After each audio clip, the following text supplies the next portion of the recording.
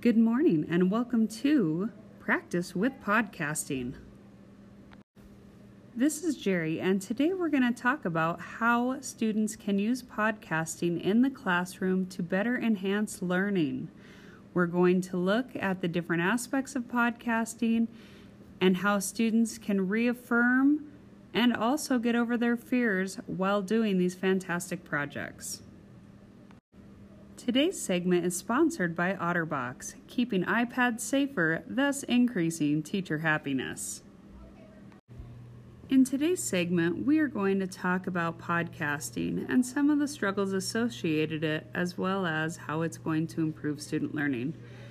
At first, I want you to know I struggle with recording my own voice. This has always been a fear that I personally have had, and I know many students have the same fear.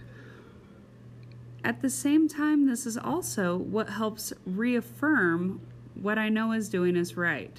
As I'm getting over my fears, I know my students will do the same thing, so it reaffirms that it's okay to have to push through something. Podcasting allows for this. If you don't like what you've said, you can actually erase it and start over again. Eventually, you'll find that perfect recording.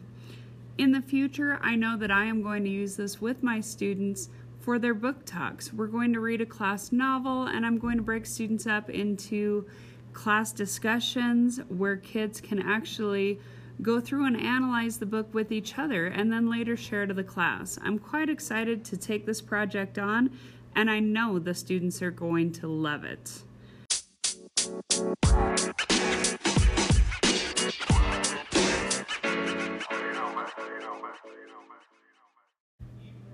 If you'd like to come back and see some student examples, please check out my next episode with Fun with Podcasting with Jerry. Thanks so much. Enjoy your day.